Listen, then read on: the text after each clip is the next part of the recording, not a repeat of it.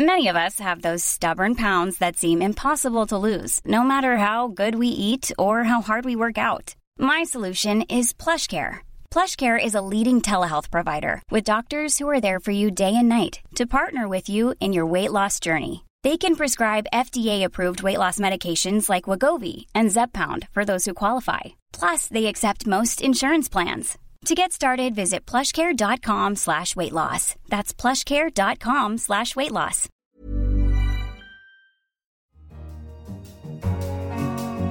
After 18 years at the helm of her party and 13 as Chancellor of Germany, the era of Angela Merkel is over.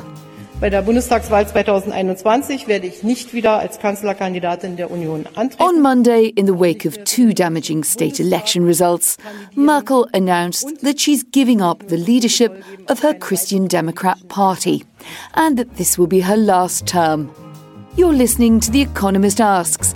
I'm Anne McElvoy, and this week we're asking, after Merkel, what next for Germany and for Europe? She was the politician who emerged from East Germany after the fall of the Berlin Wall to become a defining figure across Europe. For Merkel's critics, she was also a leader who imposed stringent austerity measures to stem the Greek financial crisis. But for many liberals on either side of the Atlantic, she was the face of a humanitarian solution to the mass waves of refugees and migrants who flooded from Syria and North Africa in 2015. The Chancellor of welcome at a time when others were closing borders. We have a duty to meet those people who come here in dire need with respect. Our cover at the time called her the indispensable European, but her grip on power loosened after a punishing election result last year. Our then Berlin bureau chief, Jeremy Cliff, warned of a critical moment ahead. She's running the risk of the curse of the fourth term in the Chancellery.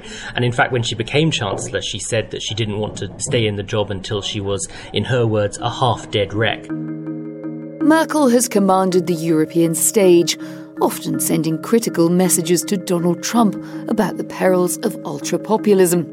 At home, though, the rise of the far-right AfD, Alternative für Deutschland, and the collapse in vote share of the main parties ate away at her command.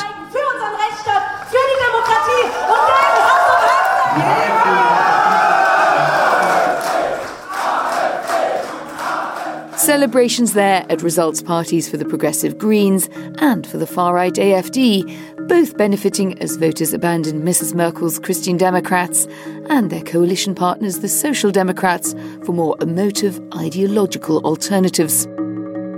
Merkel appeared visibly shaken as she announced her decision to step down.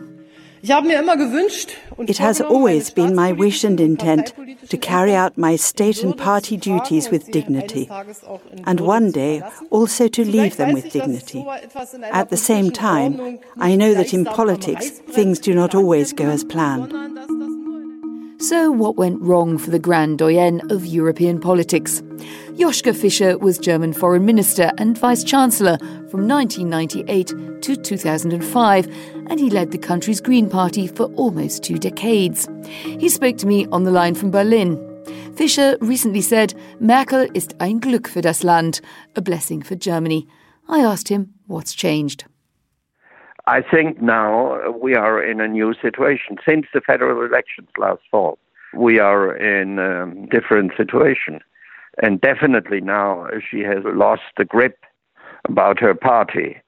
Bavaria and Hessen elections are extremely severe. The Christian Democrats have lost, together with the Social Democrats, both of them have lost more than 10% in two very important state elections. And you can't go on with business as usual. But what is the reason for that? What has changed in what used to be seen as the Merkel recipe is clearly not cooking anymore? Her strategy was leading from behind. She was mostly silent, and she was waiting how the events will develop. And when she had a certain sense for the majority, then she took a position. This was a successful strategy 3 times, but the 4th time We have the new party, the far right, the extremists from the far right. This is the AFD you're talking about. AFD, yeah. And the AFD gave a certain perspective for the future, a nationalistic one. I think for Germany it was a terrible thing, but it worked to a certain degree. And Merkel's strategy did not work any longer. You could see that in the fourth election campaign, that it didn't work any longer.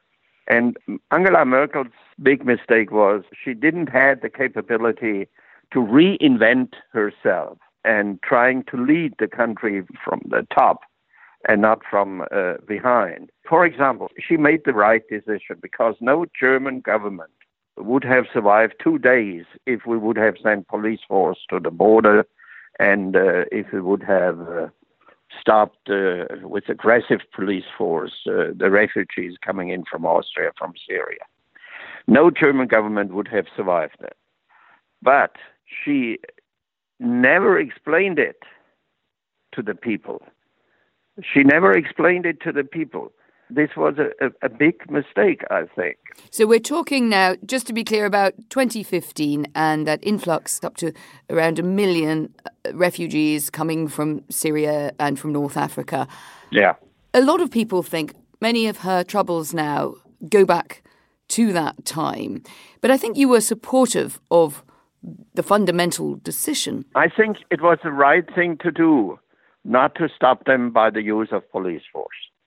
But then you had to communicate what was the situation. Then you had to explain in which direction we will go. What will that mean for us? And how will we manage that? You have to do that in such a serious crisis.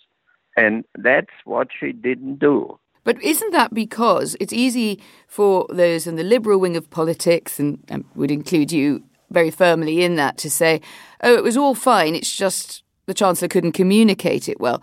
But actually, maybe the society was not ready for such a large number of people. Maybe the society is still struggling with the task of integration. No, I think the situation was there. Mistakes were made before, long before.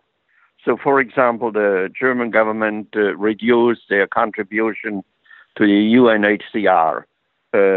And this meant also cutting back the support, the financial support for refugees in Jordan and other Middle Eastern states, Syrian refugees. So people were in total despair and started to move. Then we had the situation in Hungary.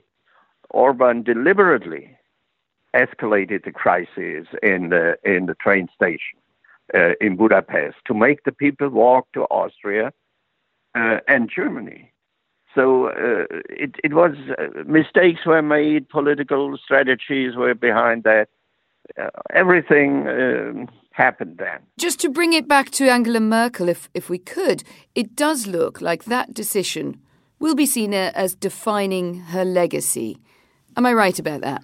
It will define her legacy, and I think in a positive way.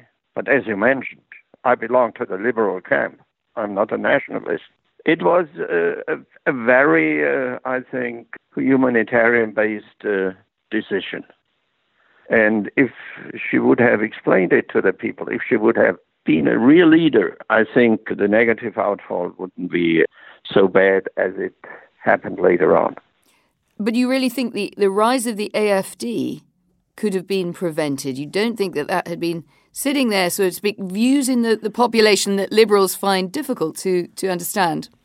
Well, the rise of the AFD is not only refugee-based, it's played an important role. But it's not only Germany. Nationalist parties are on the rise everywhere in Europe. Let's talk about the Greens. You must be pleased as one of the first people in the Green Party who took big jobs in Germany starting in the 1980s, I think, when you were sworn in as Environment Minister in one of the states, wearing your sports shoes, your trainers. And that caused a bit of a fuss. Do you remember that? Yeah, I can't forget it. That was just a time when the Greens seemed to be coming very left field. People were quite surprised at this more relaxed style, this irreverent style of politics. And there have been ups and downs. You ended up as foreign minister, indeed, in the coalition. Where do you think the Greens sit now, and what are the opportunities ahead of them? First of all, I think the Greens were very successful in Bavaria and Hessen and are doing brilliantly in the national polls. The Greens moved into the center, but the green issues, take, for example, climate change. Climate change will change everything. People realize more and more that it will get serious and we need answers. And most importantly, in the national polls, the green answers to these challenges are extremely well received, far beyond the core electorate of the Greens. Thirdly, we had a successful generational change in the party, a new young leadership, and we had overcome our old conflicts between the different party wings, left and right. So the party is doing well. I wondered where you see the end of the Merkel era, leaving her influence more broadly there. I mean, she has been a supporter of greater EU integration. She has tried to come up for solutions. What do you think? I don't buy that. I was always very critical about her crisis management with Greece. At the end, she developed a more forthcoming approach, but I think at the beginning the mistake was made. Many times I ask myself, what's the difference between Angela Merkel and Helmut Kohl in the perspective of European integration?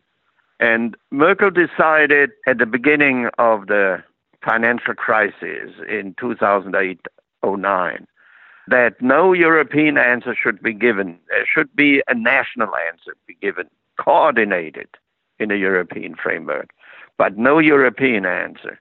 And this was, I think, a fateful decision in the wrong direction, knowing the importance of the Eurozone. So what legacy does she leave the EU? She leaves for the EU. I mean, the EU survived, the Euro survived. This is a very important legacy, but I have mixed feelings.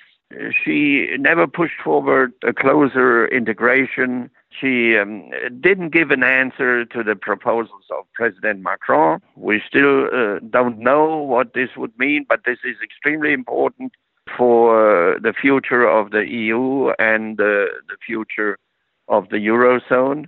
Italy now is another big challenge, and don't forget, I'm talking with London.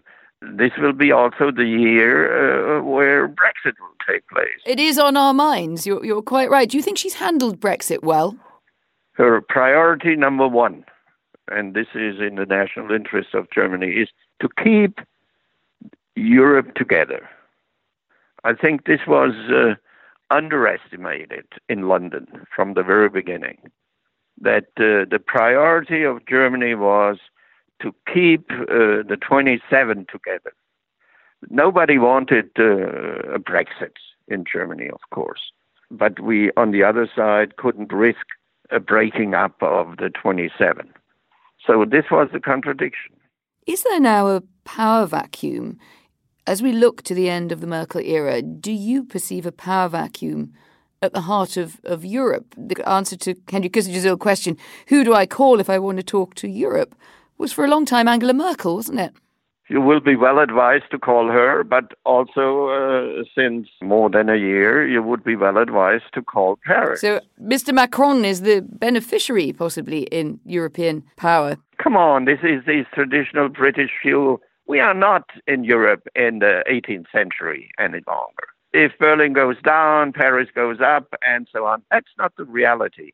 Berlin and Paris are extremely important, both of them. Angela Merkel, for the time being, will stay in office. And as long as she's in the office, she will play an important role in the EU. Because Germany is playing an important role. But there is also a new, young French president who has changed the landscape in France. He's struggling, but he's, I think, the most important person at the moment in the EU. And so you have to deal with both. We don't need to go quite back to the 18th century to put Angela Merkel in the context of German history, but at least to when Germany was still divided. Andreas Röder is part of an advisory group of historians to Angela Merkel. He's also the author of Who's Afraid of Germany? The History of a European Problem. I asked him how the quiet Chancellor rose to prominence. She has passed a highly unusual career. Think there is a woman from the GDR who prevailed against a men's world of guys socialized in the West German party networks. So Angela Merkel, of course, gained from fortunate circumstances when she became party leader in 2000. But at the same time, she has an enormous will to power, and she always has had high skills in applying it. And another peculiarity of Angela Merkel is that she has been permanently underestimated. She always looked, and I myself experienced her as looking as if she couldn't hurt a fly. But she has been a real power woman. But that's an interesting analysis, given that power has quite quickly slipped from her hands. She is not the candidate again for her party leadership, but she wants to stay in office for at least a long transitional phase. Now, this sounds unrealistic on many scores, but give us some historical examples. How many chancellors have managed to do that Spagat, as you say, doing the splits in German? Do you see any precedent for her being able to carry that off? There have been mainly two social democratic chancellors who were not head of the party. This was Helmut Schmidt in the late 70s and early 80s, who always said that this was his greatest failure, not to obtain the party leadership. However, the question is whether the party would have followed him if he had been chairman of the party. Another case was Gerhard Schröder, who in the wake of his chancellorship retreated from being head of the party and handed it over to Franz Müntefering. But this was already part of his final loss of power. So, having this in mind, Angela Merkel always said that it was her precondition to have the office of being head of the party and the office of being chancellor united in one hand. And she so often said it like a mantra that it is highly difficult for her to get back from this position. What are the problems that you think that Germany faces now, as opposed to the ones that you've seen and discussed during her tenure? Your book is called in German, Wer hat Angst vor Deutschland? Who is afraid of Germany? I mean, who is? According to my observation, most of the European neighbours are, since the fear of German predominance is predominant in European sentiment. We witnessed this in the European debt crisis in Mediterranean Europe, and we observed it in the refugees crisis in Eastern Europe.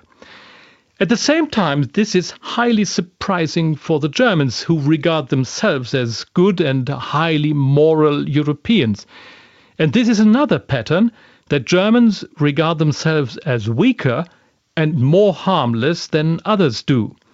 So today I don't think that anybody any longer fears the military menace of Germany. But François Mitterrand spoke about the nuclear bomb of Germany, and he meant the D-Mark, the German Bundesbank, and the German economic power. So this means that the threat of economic predominance is still very vivid within Europe, and it was mirrored in the blame of austerity in the euro debt crisis. Was that fair? There is a story from outside saying the Germans were quite late in reacting to the euro debt crisis and that they ignored the problem of the German surpluses and that the Germans were bad Europeans, or as Hans Kundnany says, they tried to apply a geo-economic hegemony. The German story is the completely different one. Germans said we are having treaties, and Greece broke these treaties. They got into crisis and we helped them even if the treaties did not oblige us to do so. So we were good Europeans.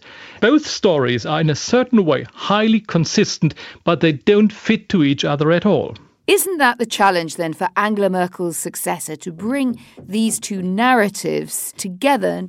Can that be done? I mean, the conclusion of your book is that it's very difficult to assuage these fears because the very might of Germany tends to stir them up. Yes, what Germany is facing is a certain kind of dilemma. So what is new is that nobody expected leadership of the Kaiserreich in the late 19th century. But federal Germany of the early 21st century is expected to exert leadership in Europe. But having said that, if Germany does, there is the suspicion that Germany is seeking for predominance and hegemony. So what I would say, what Germany needs and what Europe needs is a leader who combines German leadership, which is missing in Europe on the one hand, with consideration for the others. The German problem still is a problem of balance, and this is a question of statecraft. And let's just get a bet from you. Who do you think Angela Merkel's successor will be? My guess, and at the same time my favorite, would be Friedrich Merz, the unfulfilled hope of the Christian Democrats since 2002, when he was defeated by Angela Merkel. In a certain way, it would be a great story when her old opponent got into power now in 2018. It would be a great story. It probably wouldn't be Angela Merkel's choice, would it? I don't think they see eye to eye on a lot of things. Of course not. Merkel would be in favour, I think, of Annegret Kramp-Karrenbauer. But in a certain way, Friedrich Merz represents the strong desire of the Christian democratic heartland, which feels massively neglected during the long years of the leadership of Angela Merkel. Thank you very much, Andreas Röder. Thanks for joining us. It was my pleasure. Thank you. So, two possible successors there. A return to core Christian Democrat values with Friedrich Merz, or Mrs. Merkel's preferred successor, Annegret Kramp-Karrenbauer. But how soon is the CDU going to need to make that decision? And would either of these choices be able to preserve that shaky coalition? Joining me in the studio is Christopher Lockwood, our Europe editor. Hello there, Christopher. Hello. You've been slaving over a hot lead. In fact, you've brought it in, this leading article, still warm from the photocopier. Give us a preview. What have you been saying?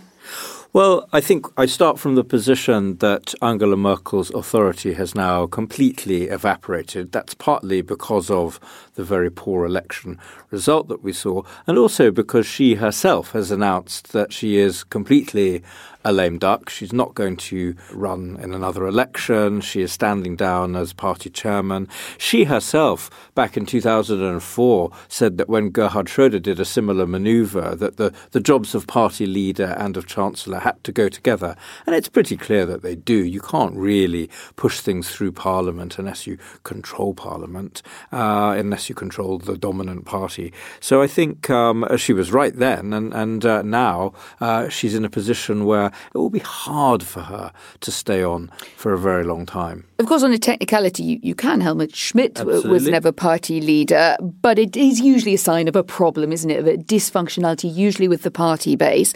She says she's going on till 2021, or at least she's put that as she's willing to do it. And I think on. that's a very interesting word that she used there. She's almost saying to her party, look, if you want me to stay, I'm prepared to do it, but I accept that you might not want me to stay. And now I think it depends what happens in the leadership election. It's entirely possible that she will end up with a party leader that she doesn't like very much and doesn't agree with on quite important issues. That could either be Jens Spahn or it could be Friedrich Merz. In either case, you'll find it quite difficult to get on with that person because they disagree profoundly on both migration and on Eurozone reform, just to take two rather important issues.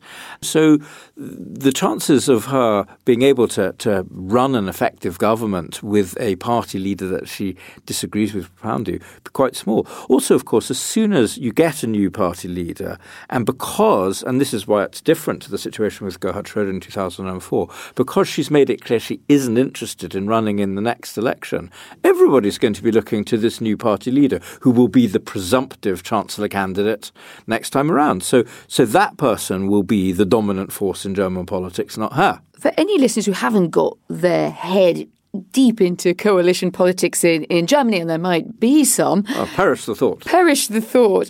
What are these issues that you think will define the post-Merkel era? What is this fight about? You've mentioned a couple of names there, Mr. Merz and Jens Spahn. Why do they disagree with her? Where do you see the fault lines now lying in German politics? Well, one of them is historic, and it was the migration question. Now, the interesting thing there is that Angela Merkel doesn't really seem even to agree with her former self. She said in the last election, this will never happen again. This is the same person who earlier had said, we can manage this. And clearly, it's been proved that Germany wasn't very happy managing it. For all that a good job was done on integration, and, I absolutely take my hat off to it, the fact is it was clearly politically very controversial. It led to a serious loss of support from voters defecting to the AfD, the Alternative for Germany. And it's been very difficult. As a result, Angela Merkel had to say, we won't do that again. So historically, the people that might succeed her opposed that decision at the time. So I don't think, that will sit very well. They will be inclined to want to toughen up border controls, deal a bit more strictly with deportations and so forth. So that will be one source of tension. And then another will be over the whole question of things like Eurozone reform. Don't forget that these things are still very much pending. The December EU Council was supposed to look at quite detailed proposals for deepening Euro cooperation between richer countries and poorer countries, setting up things like a fund to help countries that were undergoing structural reform, and also to take steps towards a guarantee system that would underpin banks. Now, lots of Germans don't like this at all, and Angela Merkel is on one side of the argument, her likely successor quite possibly on the other side. So there'll be quite serious disagreements to come. What about Angela Merkel's role as a great pin-up for liberalism at a time when it is under threat in so many countries on both sides of the Atlantic? Remember, we once ran a cover that called her the indispensable leader in Europe because of her outlook both in the refugee crisis, but more broadly. That became a bit of a liability for her in some ways, and yet there will be many people who are regretting the passing of the Merkel years because they fear it's just another brick out of the wall on liberalism. Are they right? I think they are right. Clearly, liberalism is under a fairly unprecedented assault. That's being driven by a reaction to migration. It's being driven by job insecurity. Many things are making people very unhappy with the established parties. And Angela Merkel absolutely represents those established big tent centre liberal parties. I think the passing of Merkel is, precisely bad news for many a liberal. But the fact is, it's happening because of those forces. It's a symptom of this assault on liberalism, not really a cause of more of it. I suppose we ought to let you get back and finish your editing. What's your headline? Can you share that with us yet? I would say that this isn't just the beginning of the end of Merkel. This is the end. Her authority is now gone, I would say. She has really no authority to do anything hard or difficult anymore. Christopher Lockwood, thank you very much. Thank you. And this is the end of The Economist Asks this week. We're on email, radio@economist.com, or on Twitter @EconomistRadio. And don't forget to rate us, preferably on Apple Podcasts, if that's your thing. I'm Anne McElvoy. In London, this is The Economist.